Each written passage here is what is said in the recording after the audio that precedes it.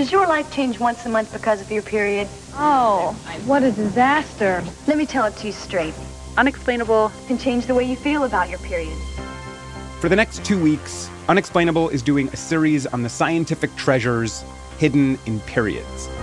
You wouldn't think so, but it's wonderful. Fabulous. I call it just plain smart. Remember, there's a feeling with unexplainable. it can actually change the way you feel about your period. This week on Unexplainable, The Bleeding Edge. Follow Unexplainable for new episodes every Wednesday.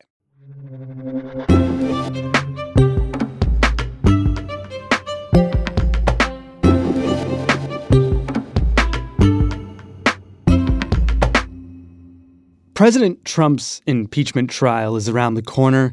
So is his State of the Union, the Iowa caucuses, and then this election season finally begins in earnest.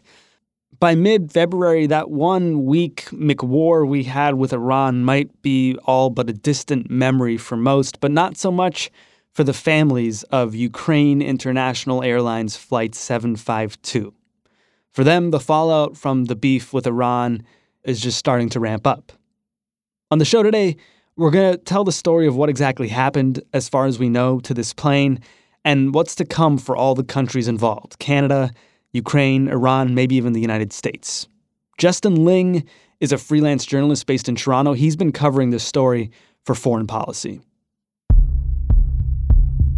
So on January 8th, just a little over a week ago, amid a lot of the tensions in the Middle East, just as Iran was firing a barrage of missiles towards American military bases in Iraq, Ukrainian Airlines International Flight 752 took off from Tehran, destined for Kiev, and then a lot of the passengers were destined to go on to Toronto. We're learning that a Boeing 737 passenger plane has crashed in Iran with 176 passengers and crew on board. Those on board included academics returning from holidays, newlyweds coming back from their wedding, and many, many students. They came from Iran, Canada, Ukraine, Sweden, Afghanistan, Germany, and England. 138 of them were supposed to be on a connecting flight to Toronto. It landed this afternoon without those people. All of them died in the crash. Now, there was a whole bunch of confusion as this was happening.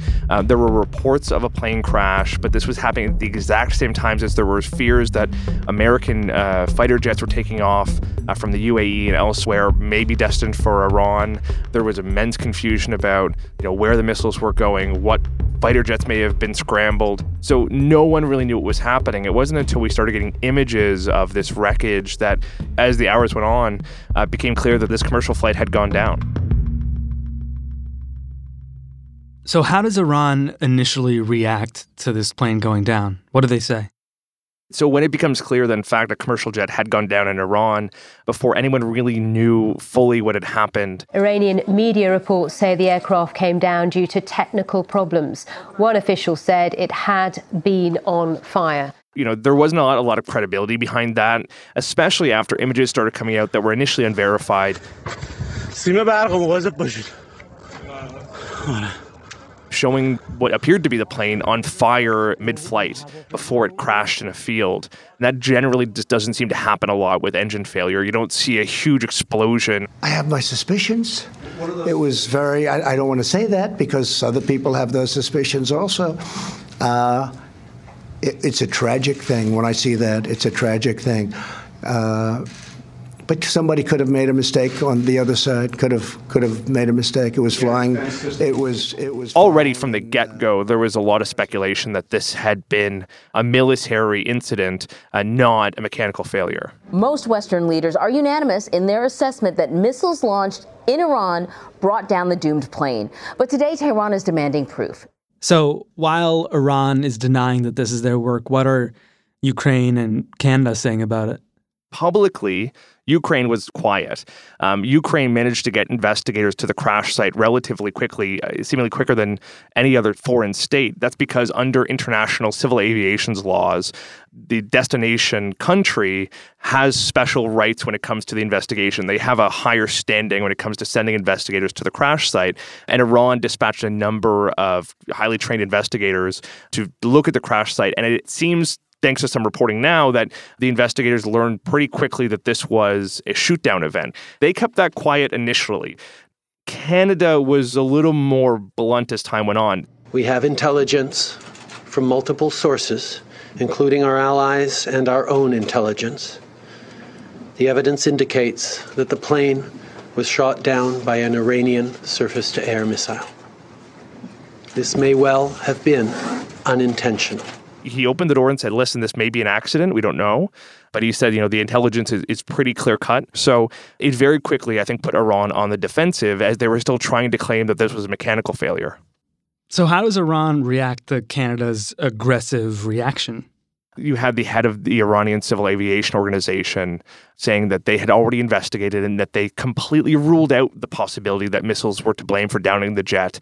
Families of those killed in the downed plane in Iran are facing competing narratives tonight about what led to the deaths of their loved ones. Iran does not believe what Prime Minister Justin Trudeau said yesterday about an Iranian missile shooting down the Ukraine Airlines flight. It categorically denies it. But of course, there's video evidence of these missiles heading towards the plane. It's very, very clear what had happened based on cell phone imagery that was uploaded and that was collected in some cases by the New York Times and others. I think it became pretty clear to Iran that they didn't have a leg to stand on. Does Iran come out and make an official statement saying, hey, that was actually us and sorry we lied? Iranian state media certainly recognized that it was, in fact, the Iranian regime. That doesn't really happen unless the regime itself acknowledges it. Iran now faces pressure, not just from America, of course, with whom it had, rising tensions over the recent weeks, but now it has a problem with Canada, with Ukraine, with the European Union. And suddenly, after trying to garner some international goodwill, it is now very much regarded as the bad guy. Not only did it shoot down a plane, it tried to lie about it. And that is very difficult, I think, for the Iranian regime to spin to the European countries with whom it's trying to preserve a nuclear deal. On top of that, you have rising discord inside Iran itself. There's anger at the government on the streets in Tehran. Pockets of protest after Iran's military admitted it accidentally shot down a civilian plane. They shout for their leaders to resign. There were widespread protests in Iran towards the end of last year, largely over the cost of living. As the new year dawned, a lot of those protests petered out, partially because of fear, I think, internally that they were heading to the precipice of war with America, especially after the targeted killing of General Soleimani. I think the Iranian regime sort of managed to rally some of the population around, its national cause. That went out the window when it became clear that Iran was responsible for shooting down a jet that had dozens of its own citizens on board. So what is Iran doing now to own this? In recent days, you've seen the state start rounding up some people without much detail who they claim were responsible for the shoot down. Iran now confirming that arrests have been made of those involved in the accidental shooting down of that plane. No details, however, of how many or exactly who has been arrested. And this morning, Iran's President Rouhani admitting that from the get-go, he thought the crash wasn't normal. That does seem to be a bit of scapegoating, sort of trying to blame a rogue faction or, some incompetent military brass inside. But I don't know that many in the public are really going to buy that. I mean, fundamentally, military structures being what they are, you can't really blame the lowest level for a mistake of this magnitude. Ultimately, someone higher up needs to be held responsible, if not the military and the state itself. Was there any attempt to shift the blame back on the United States? Yeah, absolutely. I mean, that was a kind of quick retort from Tehran. After they recognized they themselves were responsible for downing this airliner, they sort of put it back onto Washington and said, if not for the hostilities spurred by America, this never would have happened. And surely Canada isn't too happy with the United States either. I think if there were no tensions, if there was no escalation recently in the region, those Canadians would be right now home with their families. This is something that happens when you have conflict and war. Innocents bear the brunt of it. Canadian citizens were represented more than any others in the international community on that flight. And I think it puts it on Canada to step up and ensure that there is a credible investigation for one, but also a credible legal process. Thus far, it's been a mixed bag. Iran initially said that the black boxes were damaged and couldn't be read. Now they're saying they're damaged, but there's still data on them. And just recently, we've seen them seemingly acquiesce to a request to send the black boxes to France for analysis. So it remains to be seen to what end they're going to allow military commanders to be interviewed by investigators. That will be a huge piece of this puzzle. It's not clear whether or not they're going to participate in potentially a process at the International Court of Justice. All of those things down the line are big questions that will be very interesting to see how Iran responds to.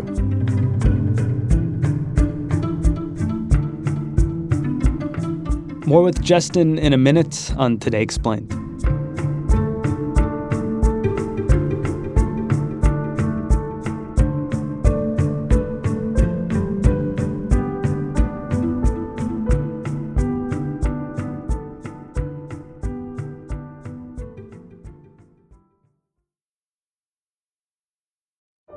Exaggerations and half-truths aren't new in politics.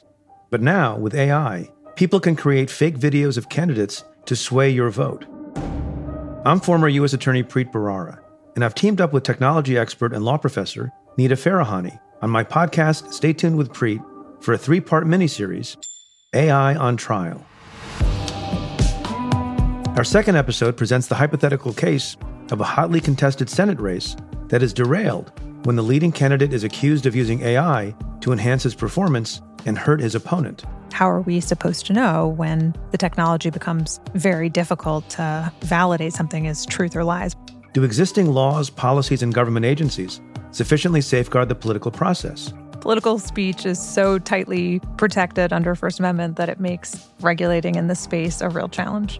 And what needs to happen to protect democracy in time for the real presidential election in November? When our elections are so close, where it comes down to nail-biting endings, a few voters here and there can really lead to differences in outcomes.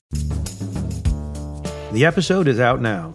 Search Stay Tuned with Preet wherever you get your podcasts.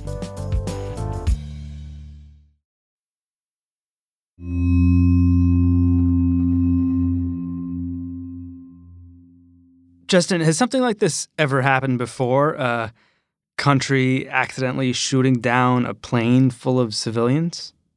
Yeah, so unfortunately it's happened several times. In 1988, in the Iran-Iraq War, there were immense tensions in the region.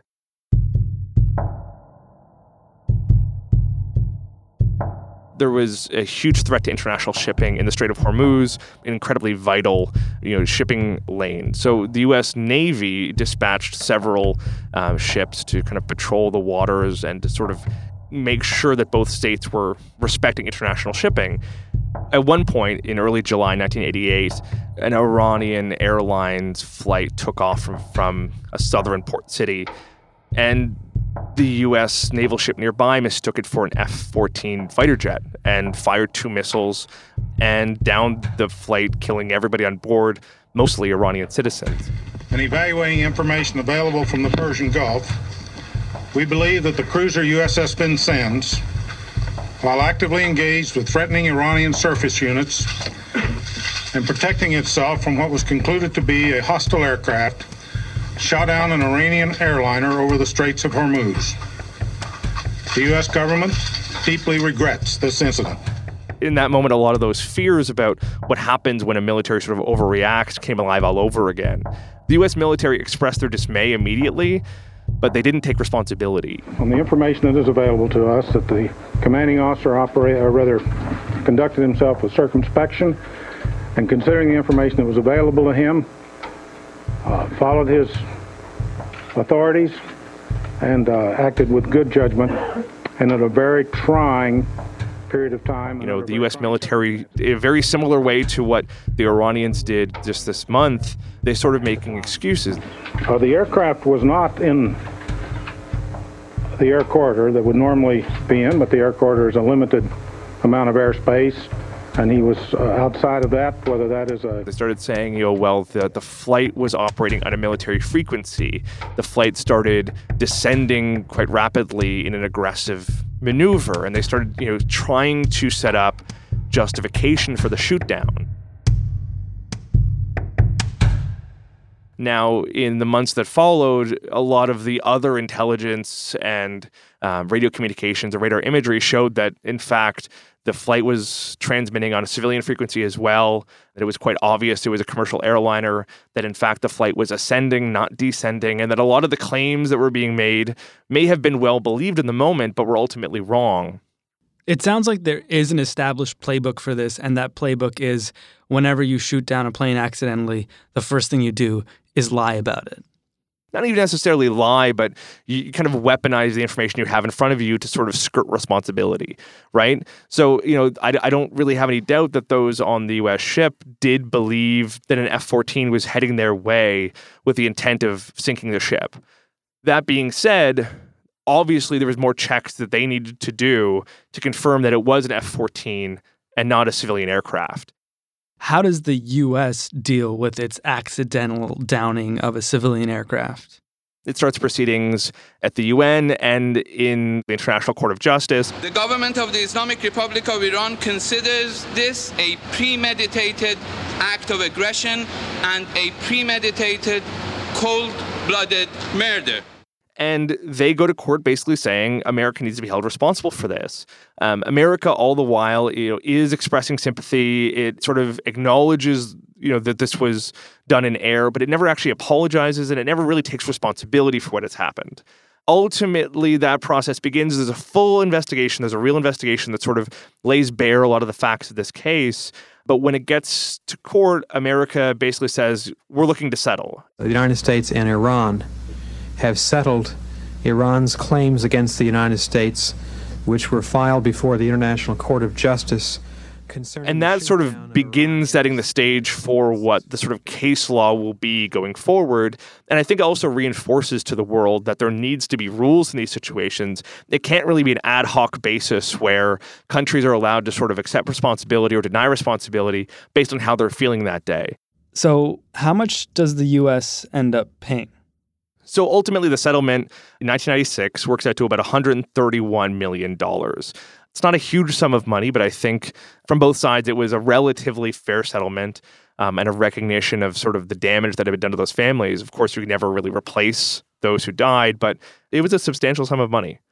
And did it create some sort of legal precedent, even though it was, I guess, up to these two countries how much money was issued? It sort of created a benchmark for what a reasonable settlement looks like.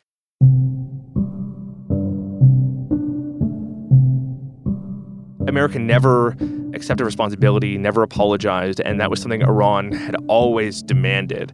Years later, when the captain of the ship that was responsible for the downing was kind of celebrated and recognized as a hero, and in the U.S. military, Iran was absolutely livid all over again. So there has always been this sort of tension where America has never quite owned up to what happened in its entirety, and Iran has always been sort of sore about that.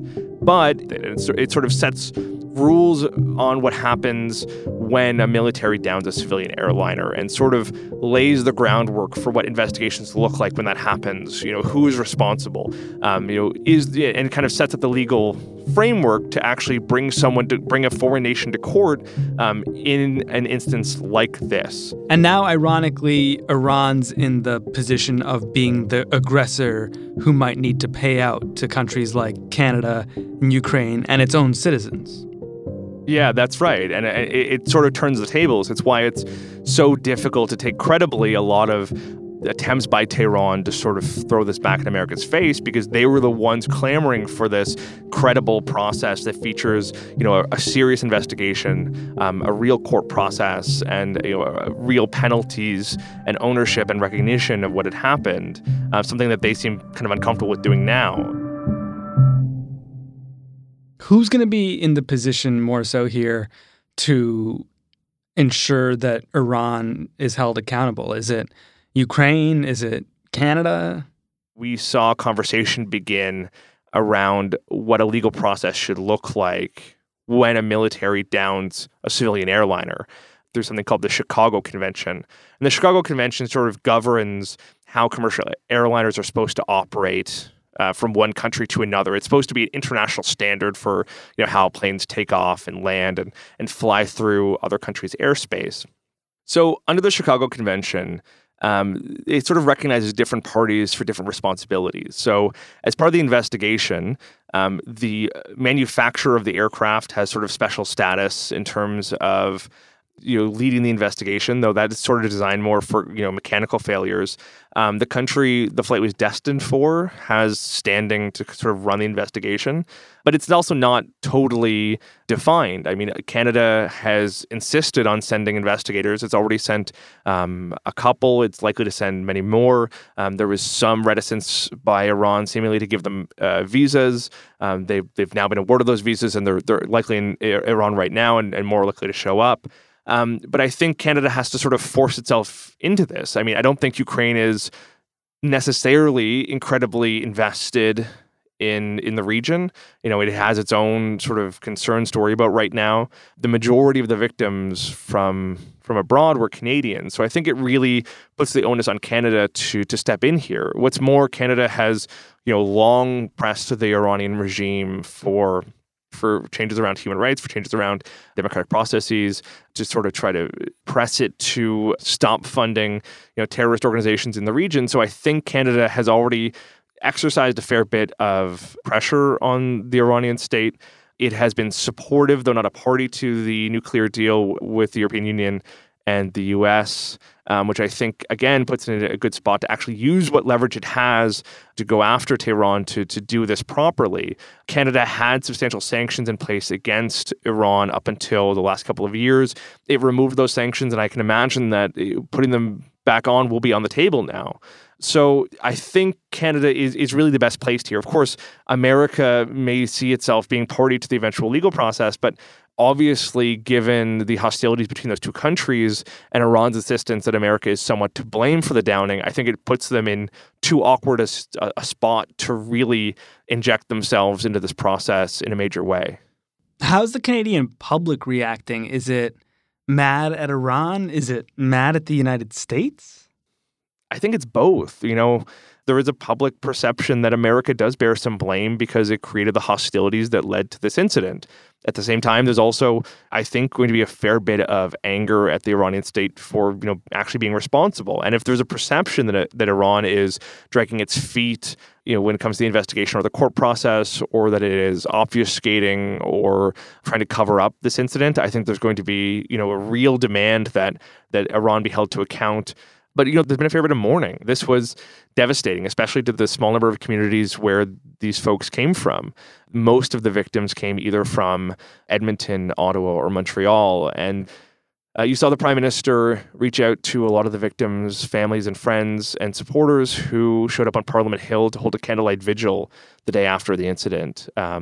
This has been really devastating to a tight-knit community. They were all geniuses who came here to learn. They came here to add to the world, and now they are not here anymore. She was on the plane last night, and I lost her with her two friends. I have no one in Canada. My friends are my families. They were all families too. Today I lost a brother, I lost a sister, and it's sad. You may feel unbearably lonely, but you are not alone. Your entire country stands with you tonight, tomorrow, and in all the years to come. We will build that future they all dreamed of together. That's what Canada is.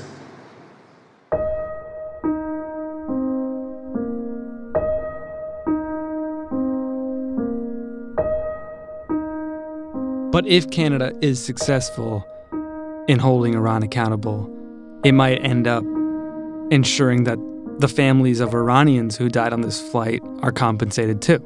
Absolutely. And that really is the flip side of all of this, is that if Canada can make this International Court of Justice process work, can put real force and effect behind the Chicago Convention, then that is a real big victory here. This is what this whole process was designed as, going back to the 1980s. This was kind of the dream of a lot of people who put this together, was to create a legal mechanism to ensure that when something like this happens, there is repercussions, and that there has to be if not a full apology, at least a recognition of responsibility, a path to justice for the people who lost their loved ones on these flights, and hopefully sort of a disincentive for states to shoot first and ask questions later.